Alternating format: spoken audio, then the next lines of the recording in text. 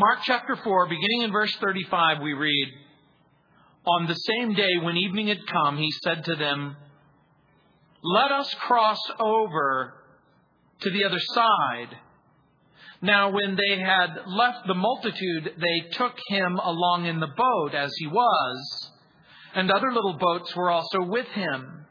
And a great windstorm arose, and the waves beat into the boat, so that it was already filling, but he was in the stern, asleep on a pillow. And they awoke him and said to him, 'Teacher, do you not care that we are perishing?' Then he arose and rebuked the wind and said to the sea, 'Peace, be still.' And the wind ceased, and there was a great calm. But he said to them, 'Why are you so fearful? How is it that you have no faith?' And they feared exceedingly and said to one another, 'Who can this be, that even the wind and the sea obey him?'" In the 4th chapter of Mark, Jesus began by speaking in parables. And remember, the focus has been on sowing in verses 1 through 20, and then again in verses 30 through 34. The themes have included shining in verses 21 through 25, reaping in verses 26 through 29.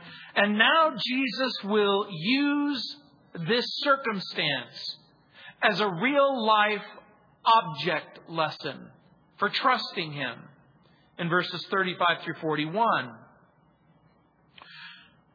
Some of you are still in school, but some of you have been out of school for a very long time. For those of you who are in school, it's going to be very fresh. For those of you who have been out of school for a very long time, I want to jog your memory. How did you like it when the teacher would walk in and the very first thing he or she would say was, "We're having a pop quiz"? Oh, yeah, it's still painful for some of you. Oh, you can feel the wound. In life, you might see trials, tests, afflictions, storms as unwelcome. But what we see as unwelcome become an opportunity to trust the Lord. Remember, the disciples started the day listening to Jesus, speaking the Word of God, explaining the Word of God. By the way, the Word of God has the ability to grow faith. Remember what we learn in Romans chapter 10, verse 17, that faith comes by hearing, and hearing by the Word of God.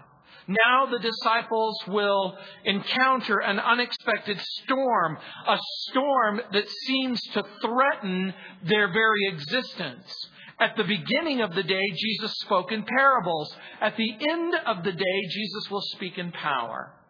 Now we look at the servant in the storm. We're going to take a boat ride on the Galilee. And for those of you who have had the opportunity to travel with me to Israel, we take a boat ride on the Galilee every time we go. Sometimes the weather is good, but sometimes the weather is threatening. I've never had to cancel the boat ride. We're reminded that in life's storms, just like here, we have the promise of Jesus. We have the presence of Jesus. We have the protection and the power of Jesus to speak peace in troubled waters. Charles Haddon Spurgeon wrote, "Griefs exalt us and troubles lift us up." But we live in a culture and a society that, quite frankly, doesn't believe that at all. We don't believe that grief exalts us. We don't believe that troubles lift us up. And we want to avoid grief, and we want to avoid trouble, and we want to avoid affliction. But the great country western theologian Dolly Parton used to say, "I beg your pardon. I never promised you a rose garden." She also said, "The way I see it, if you want the rainbow, you got to put up with the rain." You know, that's good theology. And it exactly identifies what we're about to look at.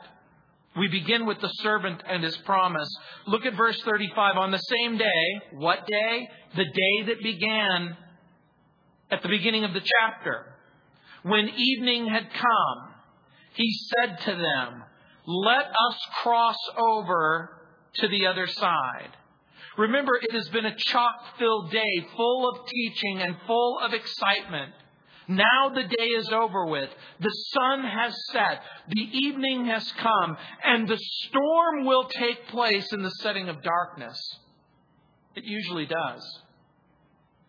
When you lose your job, when your husband or wife decide that the marriage is over with, when your heart is breaking and the circumstances are hard, often it is in a situation of darkness. But I want you to focus on one word in the sentence, where it says, on the same day when evening had come, he said to them, let us cross over to the other side. The word that I want you to focus on is that word other. You see, Jesus invites them at the end of the day to go from one end of the lake to the other. And it's going to be reminiscent of your own life. Jesus comes into your life and he invites you to walk with him and to be with him. But there will come a time when Jesus will invite you to go somewhere else. The journey begins in the night. David Nicholas wrote, quote, God's promises are like the stars. The darker the night,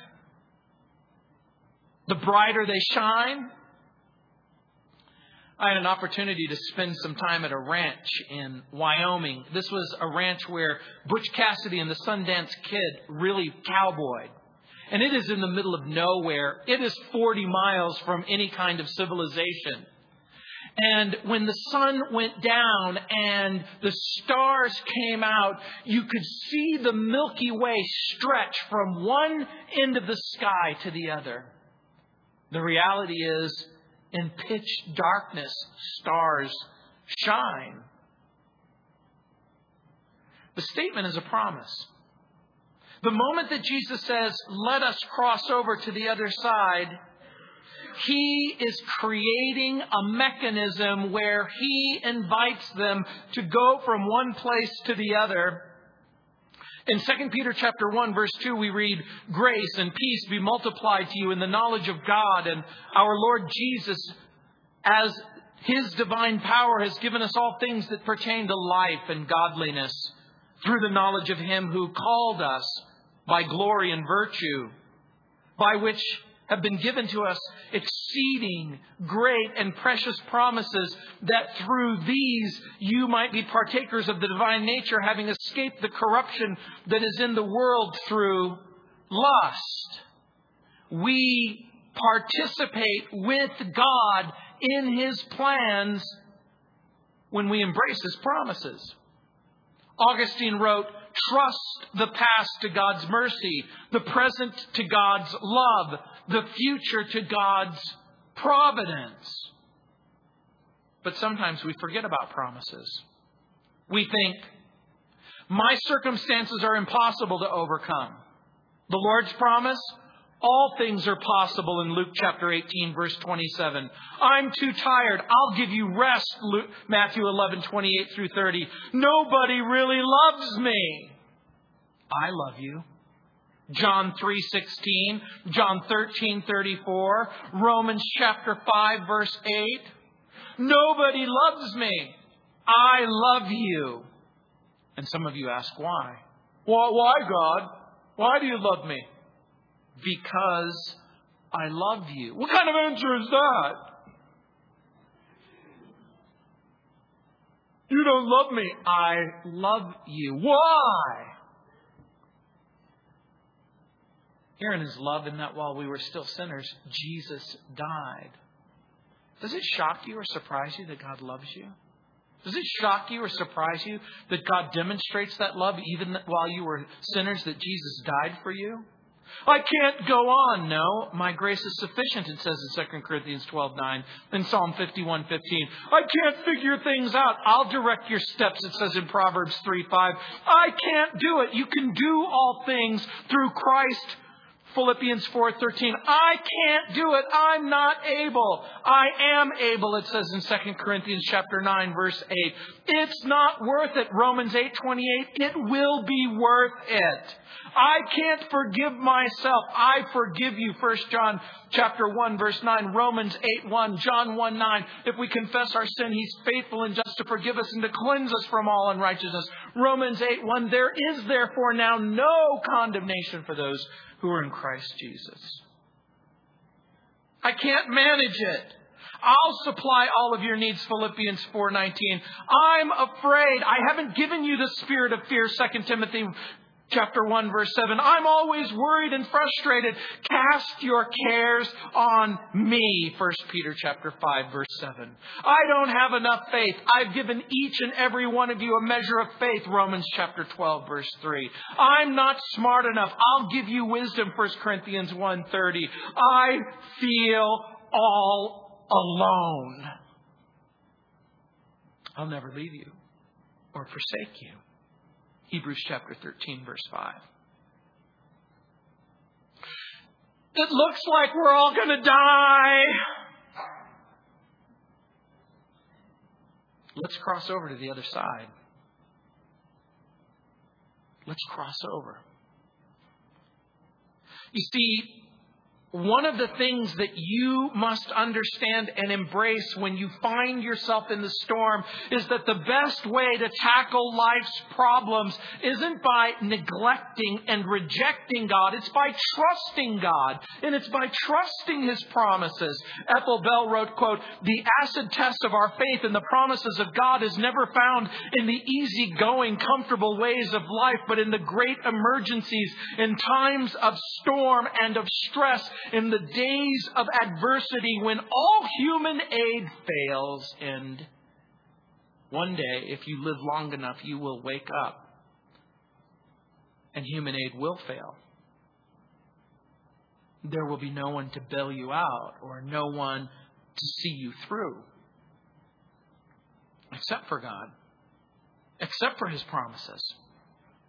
You see, there are certain things in life that we must do with Jesus.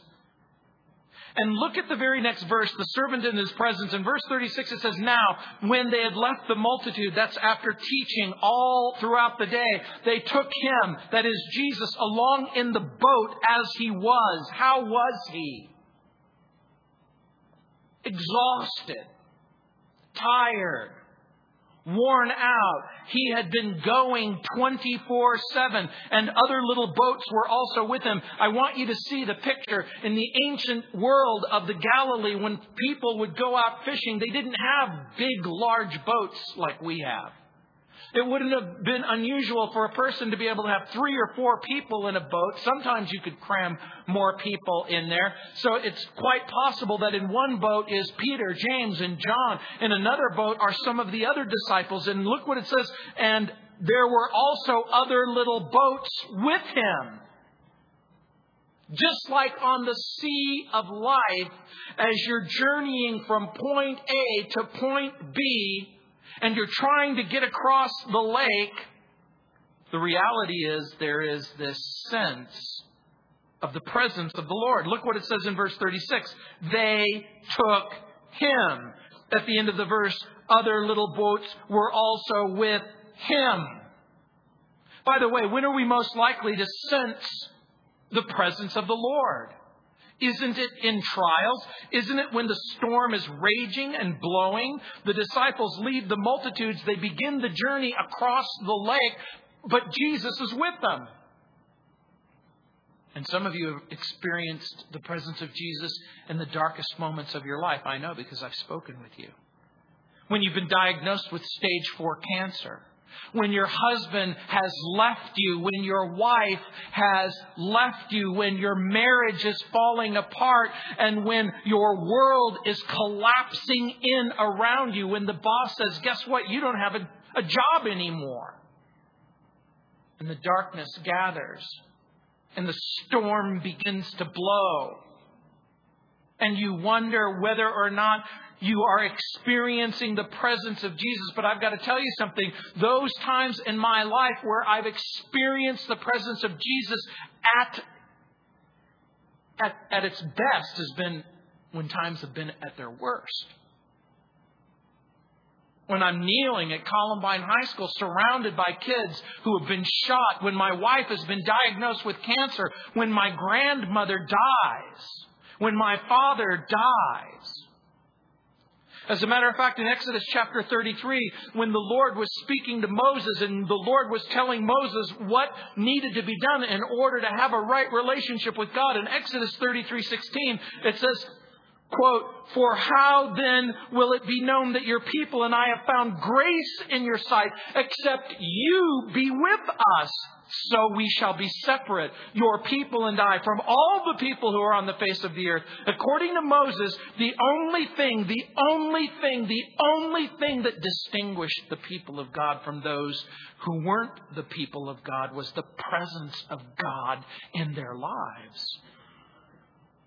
Do you know what made Israel different from every other nation? Because God showed up and God agreed to be their God and to walk with them. Moses asked for God's grace to bless the people and God's presence to go with the people. And guess what? God said yes. And when you invited Jesus to come into your heart, when you prayed that prayer and you turned from your sin and you embraced Jesus Christ as your Lord and your Savior, and you said, "I'm going to walk away from sin and I'm going to embrace Jesus and I'm going to believe Jesus and I'm going to love Jesus and I'm going to walk with Jesus," and Jesus forgave your sin and He came into your heart.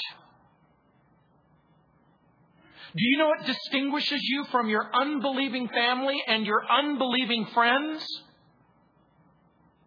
It's the presence of God in your life. Other nations had false gods. They had laws and they had priests and they had sacrifices and they had religion. But only the people of Israel had the true and living presence of God. And it's that presence of God that will make a difference in your life. Teresa of Avila had this as her bookmark quote: "Let nothing disturb you. Let nothing frighten you. All things are passing. God never changes. Patient endurance attains all things. Whoever possesses God lacks nothing. God alone sufficeth." The Lord followed Joseph into his Egyptian prison.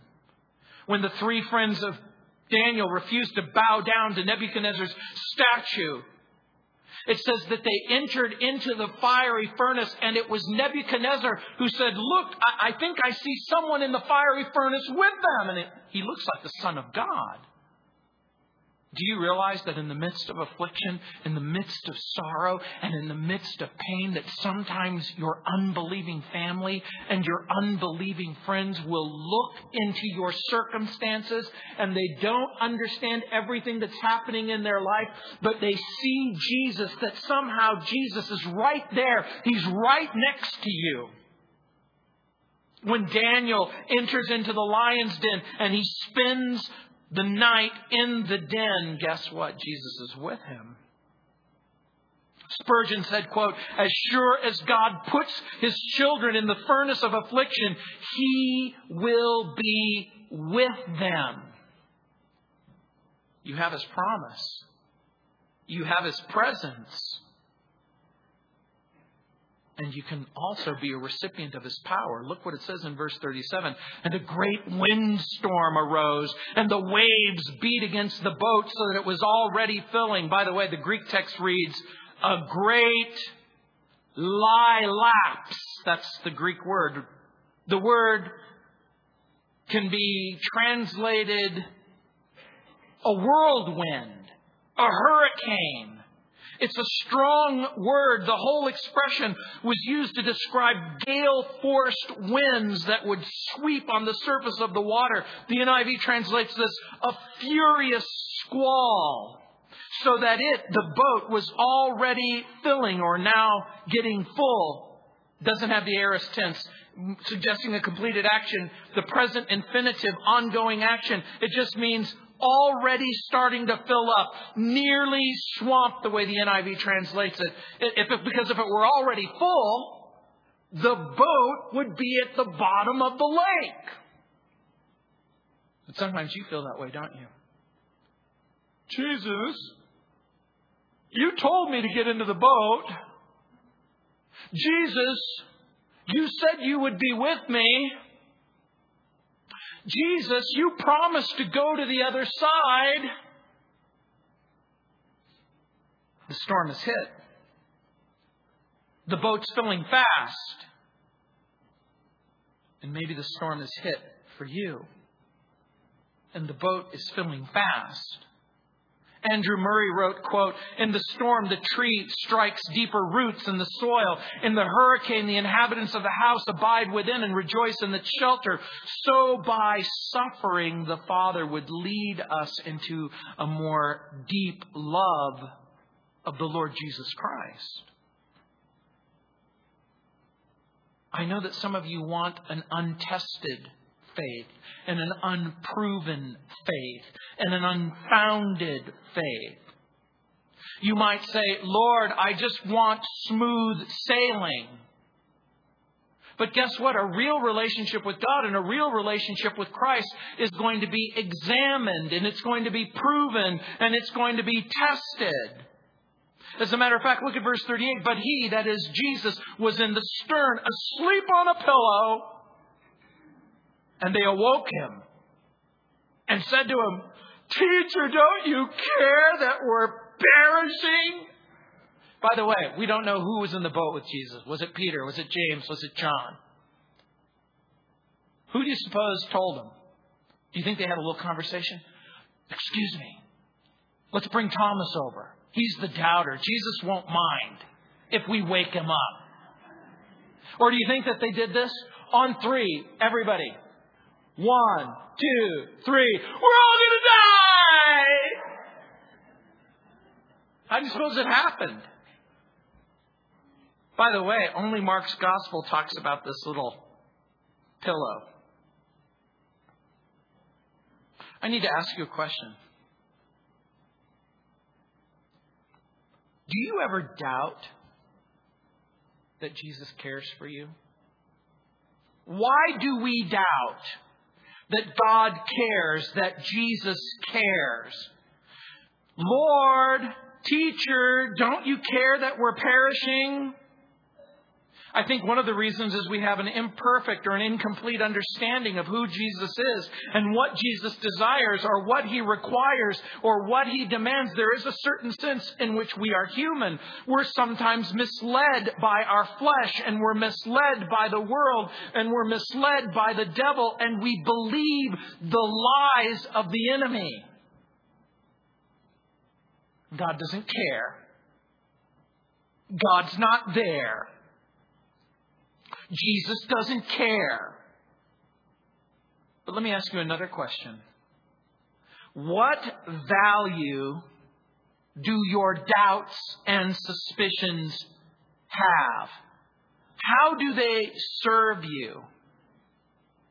The word pillow is very interesting to me. The reason why it's the only place in the entire Greek New Testament that it appears. But if you think it's the kind of pillow that you go to bed at night with, the kind you lay your head on, the word in the Greek language is pillow. It's pros, which means toward, and cephalon or kephalon, which means your head. In the stern of the boat, in the ancient world of Israel, in the Galilee, they would have an oar at the end of the boat. And at the bottom of the oar, there was a knob that was covered in leather. And that's probably the place where Jesus has fallen asleep. Do you ever feel like there's a sleeping Savior in the back of your boat? Excuse me. Jesus, excuse me. It's time to get up. My world is falling apart.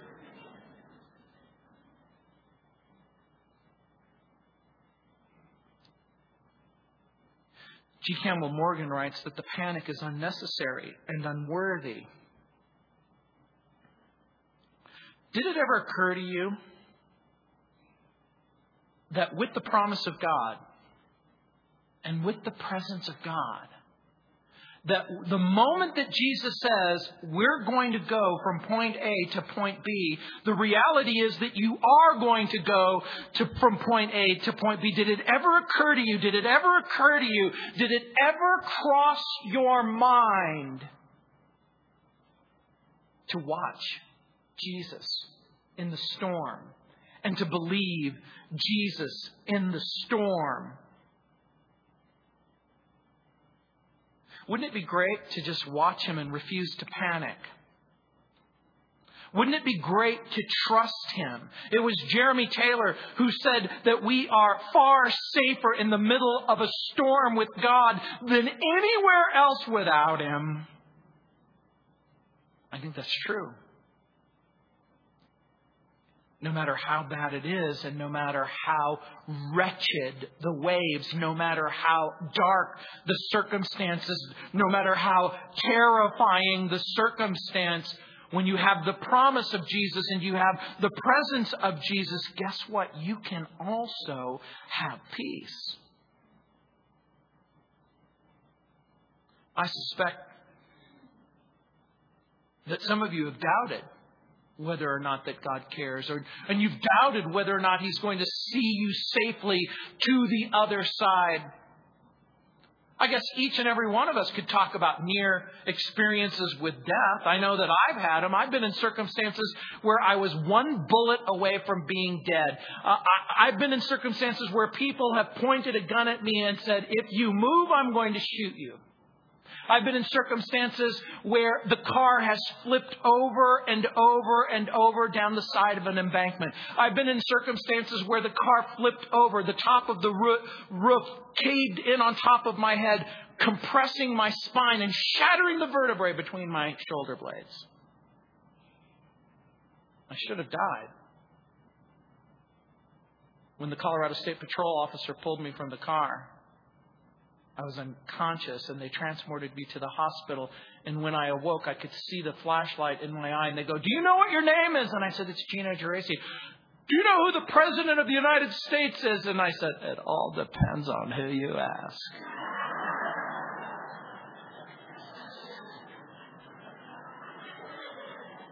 The doctor made a note. Sense of humor intact. It was a dog and cat hospital near Trinidad where they do sex change operations. I said, where am I? They said, Trinidad. I go, I don't give you consent to operate at all.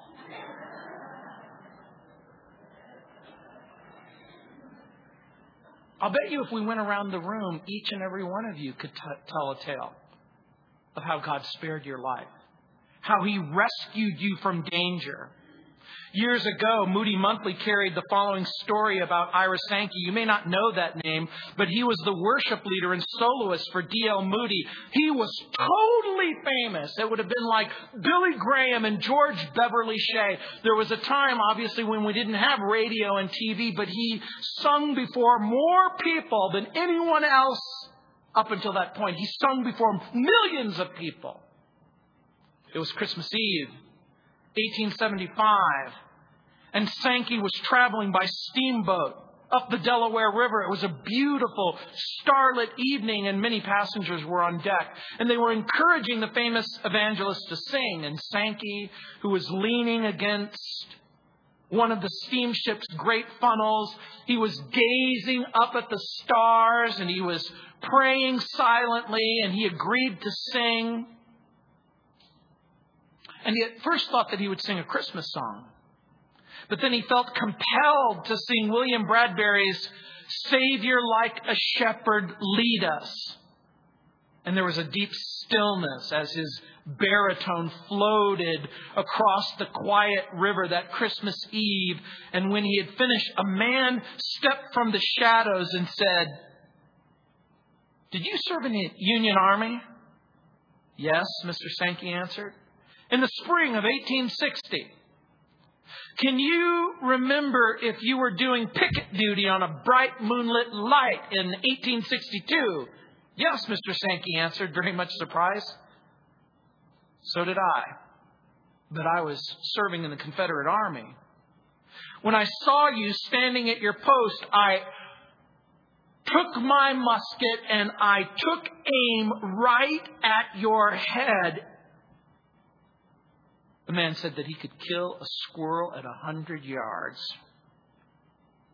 He says, I was standing in the shadow, completely concealed, while the full moonlight was upon you.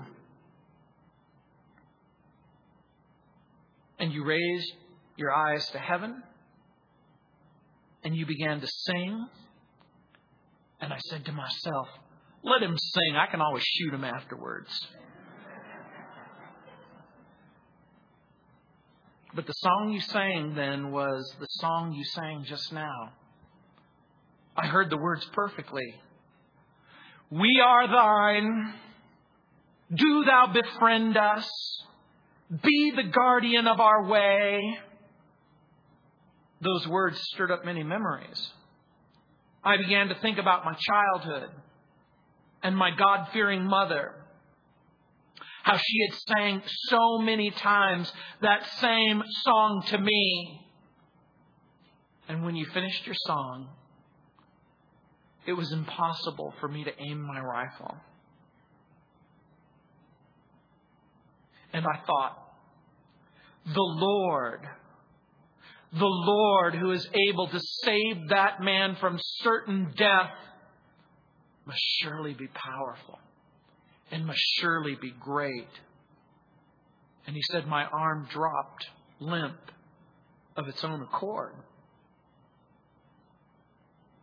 You may not even know how many times Satan has stood in the shadows ready to take your life, but God has spared your life and intervened in your life. In verse 39 it says, then he arose and he rebuked the wind and he said to the sea, Shalom, be still. G. Campbell Morgan said, he talked to the wind like he was talking to a dog. Hush up. Shut up, dog. The wind ceased. There was a great calm. Look at that expression.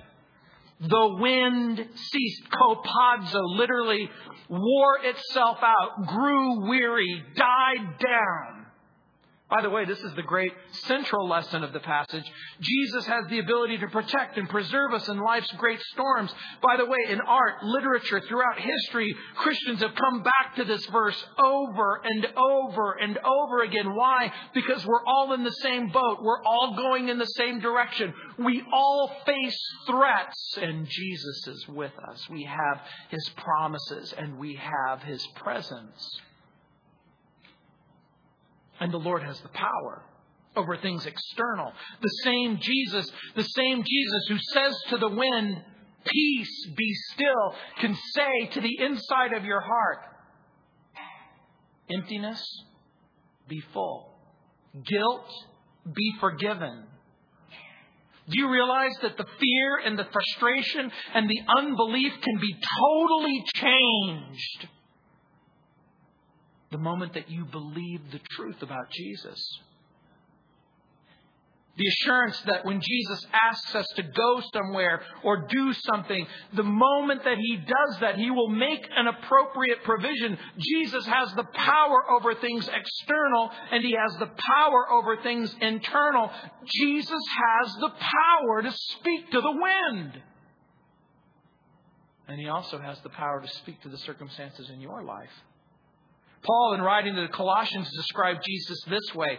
He is the image of the invisible God, the firstborn over all creation.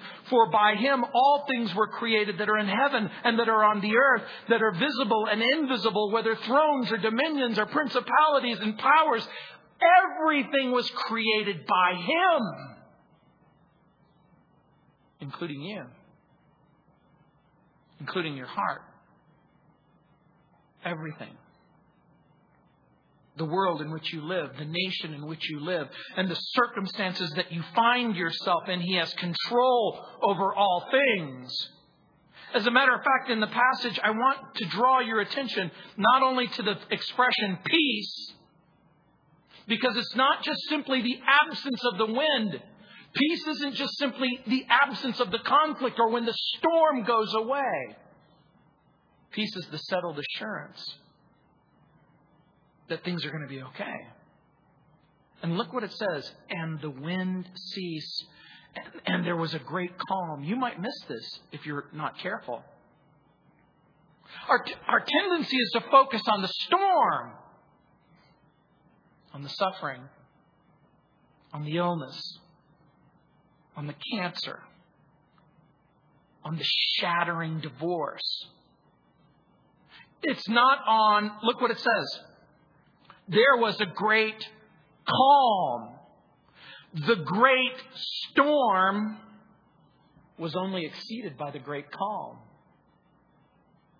And even though sin may have had its way in your life, and even though rebellion may have had its way in your life, and maybe disobedience and disappointment has had their way in your life, it can be exceeded by the great calm, by the forgiveness, by the joy, by the celebration. The disciples, by the way, would remember this incident when the days of stress and strain and persecution would descend upon them. They would remember the Jesus who has control, not just over disease and not just over demons, not just over disasters, but later on in the Gospel of Mark, we're going to see that He has power even over death itself. And look what it says in verse 40. But He said to them, why are you so fearful? How is it that you have no faith? Do you realize that each and every one of you, without exception, barring the return of the Lord Jesus Christ or the rapture, you will die? Dying isn't the worst thing that can happen to you. Dying afraid and dying in unbelief is the worst thing that can happen to you. The Bible says that without faith it's impossible to please God. The Bible makes it abundantly clear that it is confidence in God. It is faith that creates the mechanism, if you will, our trust, our confidence in the Lord Jesus Christ, that creates the mechanism where we experience forgiveness and wholeness and wellness. Perhaps you would do well to even answer that question yourself. Why are you so fearful? How is it that you have no faith? Do you understand what Jesus is saying? Part of the plan and the purpose that I have for you is to create a mechanism where love will grow and faith will grow. I have a question for you. Can the boat sink when Jesus is in it? What do you suppose the answer is? I think technically it could sink. And technically, Jesus can walk on water. And He could walk to shore. And so you're thinking, dude, you have supernatural powers. That's not fair. And it is true that Jesus walked on water, but most of the times He took a boat. But I'm going to suggest to you that it's not possible that the boat could sink while Jesus is in it, particularly if the plan is to get the boat to the other side of the lake. And the moment that Jesus says, my plan is to get you and the boat to the other side of the shore, that He will do whatever is necessary to make that happen. Amy Carmichael writes, thou art the Lord who slept upon the pillow. Thou art the Lord who soothed the furious sea. What matter beating wind and tossing billow, if only we are in the boat with Thee? Hold us in quiet through the age-long minute, while Thou art silent and the wind is shrill, Can the boat sink while you, dear Lord, are in it? Can the heart faint that waits on your will? Isn't that good? That's a good question. Can your heart faint, pass out, if Jesus is given a promise and you have His presence and you understand and are focused on His will? The reality, what is it that you want? I want to be out of the problem. I want to get out of the struggle. I want to not be in the storm. Remember, Jesus invited you into the boat. Jesus is the one who made the promise. Jesus will do exactly what needs to be done. And even though you might want to be out of the storm, God's plan is for you to ask a different question. What's your will? And what do you want for me? You see, the hammer of affliction shatters glass, but it forges steel. The gem cannot be polished without friction, nor a human being examined and tested and tried and proven and purified apart from affliction. But most of us are terrified by loss. We're afraid I could lose my life. I could lose my job. I could lose my marriage. I could lose this. I could lose that. And that's why the Bible says that perfect love casts out fear. You see, the opposite of love isn't hate, it's fear.